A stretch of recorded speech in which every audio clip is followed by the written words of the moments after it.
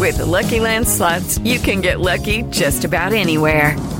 This is your captain speaking. We've got clear runway and the weather's fine, but we're just going to circle up here a while and get lucky. No, nothing like that. It's just these cash prizes add up quick. So I suggest you sit back, keep your tray table upright, and start getting lucky. Play for free at LuckyLandSlots.com. Are you feeling lucky? No purchase necessary. Void where prohibited by law. 18+ terms and conditions apply. See website for details. Judy was boring. Hello. Then Judy discovered ChumbaCasino.com. It's my little escape. Now Judy's the life of the party. Oh, baby, mama's bringing home the bacon. Whoa, take it easy, Judy. The Chumba life is for everybody. So go to ChumbaCasino.com and play over 100 casino-style games. Join today and play for free for your chance to redeem some serious prizes.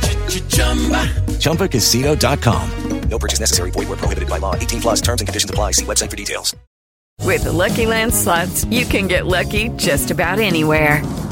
This is your captain speaking. We've got clear runway and the weather's fine, but we're just going to circle up here a while and get lucky. No, nothing like that. It's just these cash prizes add up quick. So I suggest you sit back, keep your tray table upright, and start getting lucky. Play for free at LuckyLandSlots.com. Are you feeling lucky? No purchase necessary. Void where prohibited by law. 18+ terms and conditions apply. See website for details. This is Beijing Bound, the countdown to the 2022 Winter Olympic Games. I'm Michael. I'm John. Like figure skating and ice hockey, alpine skiing is often seen as the Winter Olympic sport. But these games are the first where they're being raced entirely on fake snow. 28-year-old Charlie Guest is a Scottish slalom star, having become the first British woman ever to win a European Cup race. Yeah, I didn't know what to expect coming down. We'd all heard various stories and none of us have been out to China for any test events or anything. But the village is amazing. I'm absolutely loving being here. The Team GB setup is fantastic. It does feel like a home away from home, which is the goal. And yeah, I'm super excited just to get racing in a couple of days' time, get my event on the road, and yeah, see what we can do, really. COVID obviously is one issue. There's been lots of talk about other issues in China, but as far as you're concerned, no fear, nothing that you are worrying or concerning yourself about? No, we've got daily PCR testing that we all have to do. I've been also testing within Team GB since my arrival. There's a lot of safety measures in place. There are people that will jump on you if you're not wearing a mask. If you're not wearing, you have to disinfect your hands going into the dinner hall and have to put gloves on. Cubicles in the dining hall, which are not as bad as they seem, to be honest. I was a bit nervous about those coming in, but you can still sit next to your friends and still have a conversation within the safety of your cubicle. So, no, everything I'm seeing so far is making me feel safe. The number of tests that we're having to do is great from our point of view in terms of keeping everyone safe. And so, yeah, no, I think everything is being done as well as it can be to keep us possible. I haven't left this bubble since the moment I landed in Beijing. It's been a real closed system, and so they're doing a great job. Lots of chatter here about artificial snow. You're a skier. Tell me about your snow then. Yeah. So the snow is artificial, which we do have up in Europe as well. So it's not totally foreign. But what is different for us down here is probably a combination of it being artificial snow and the weather conditions. It is very cold, it's very dry, and it's very windy, which is creating a snow that we are all, I think, collectively as the World Cup Tour, not that familiar with. And so since arrival, the number one priority has been working out how the snow is reacting, and what we can do within our sort of tuning setups and equipment setups to work as well as we can with it. The pieces are in great condition. They're holding up really well. No holes are coming in or anything. So it's going to be a great race, a really fair race, I think. And I am just excited. What's the difference then between artificial snow and real snow? Oh, gosh, it's a rabbit hole, that one. So from my understanding, the main differences become in moisture content and, here is the moisture content and in the crystal shape. So obviously when it snows, all of the crystals are the standard shape that we're used to seeing of a snowflake. But when it is artificially made, they come out like needles. they're not in the nice sort of snowflake shape that we're used to seeing on our Christmas cards.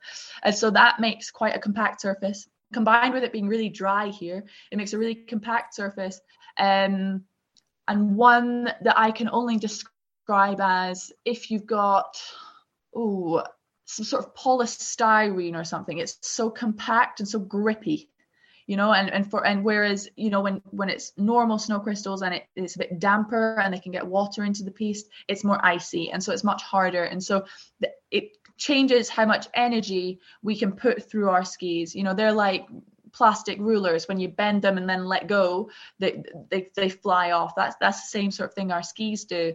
And on this grippy snow, that energy is just magnified.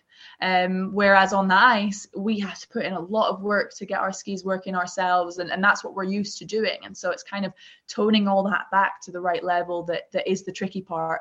Well, at least that I'm finding at the moment. I can't speak for everybody, but that's something that I've been playing with over the last 3-4 days. Wow, I wasn't expecting the full-on science lesson this morning, but I appreciate it. Does that make sense? It does. Thank you, Charlie. Obviously, you're in the individual slalom and the team event. Team event was pretty successful 4 years ago. Is that a good medal opportunity there? How do we look at that from a Team GB point of view? So I suppose the biggest thing with the team event at the moment is that the format has changed a lot since Pyeongchang. Rather than being a parallel slalom, it's now a parallel giant slalom. And on Team GB, with the athletes that we have here, we're currently 3 slalom specialists and a GS skier who's coming back from injury. And so we will be assessing over the next few days whether the team event is something that we are gonna do. Obviously, it's an event that we all love because it is so nice to come together and compete as a team. And we are a Team GB, and that's it's something that as a nation we can be really proud of. How we performed in Pyeongchang and the depth of skiing we have at the moment. But it's whether that giant slalom is really going to suit us is the question that we will be working on over the next few days. But I'd say in Alpine, we've got a serious medal contender at the moment in Dave riding. I myself will be looking for a top 15 result at least. And I'd imagine it's the same with Billy Major as well. So yeah, there's some big results that are going to come from Alpine over the course of the games, and we'll put a question mark over the team event for now.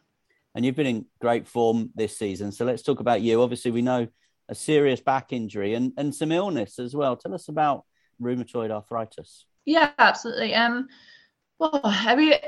So I was diagnosed in February 2020, so kind of just as the pandemic was kicking off, and on getting a diagnosis of it, it's palindromic rheumatism, which is it's like a form of rheumatoid arthritis where I'll get like an intermittent attack on any joint in my body, which will leave me with a really burning feeling joint for 28 to 48 hours, and then it'll completely disappear, leaving the joints fine.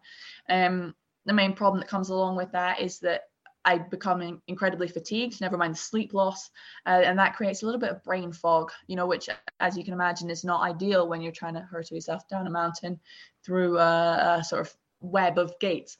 And I did get the diagnosis just as I was coming out of a lot of my back problems and kind of overcoming them all, and was on a roll in terms of my Europa Cup results at that point. And I thought, wow, I have a real health condition now that I can't just fix.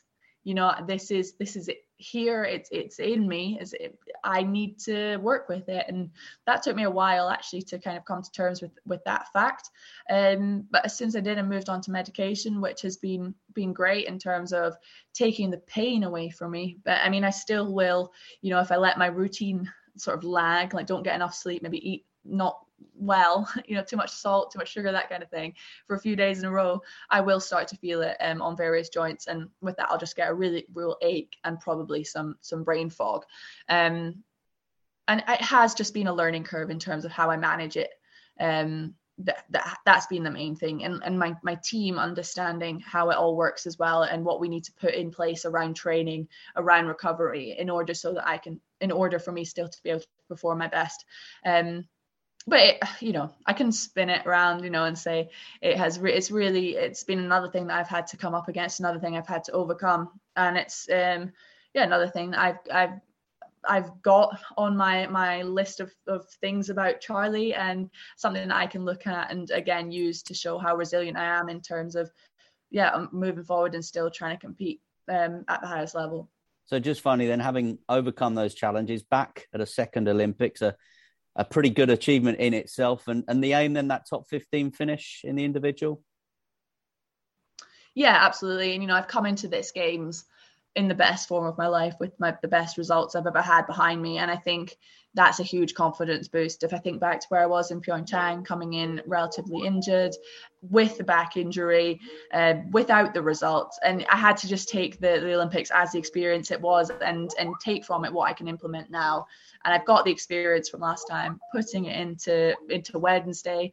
And I'm just really looking forward to just putting my best turns out there. I know that I can stand in a start gate now, and I'm competitive with the top girls in the world. And, that's all I can ask for, is to go out and do my best. And hopefully top 15 is on the cards. Well, all the very best Wednesday. Get back to that game of Space Invaders or whatever it is that's happening there in the background. No worries. Thank you so much, Michael. Thank you. 2 runs of the women's slalom take place tomorrow. That's Wednesday. Good luck to Charlie. And download our weekly Anything But Footy podcast for all the latest Olympic and Paralympic news, interviews and conversations. We're on Apple and Google Podcasts. Just search Anything But Footy. Sports Social Podcast Network.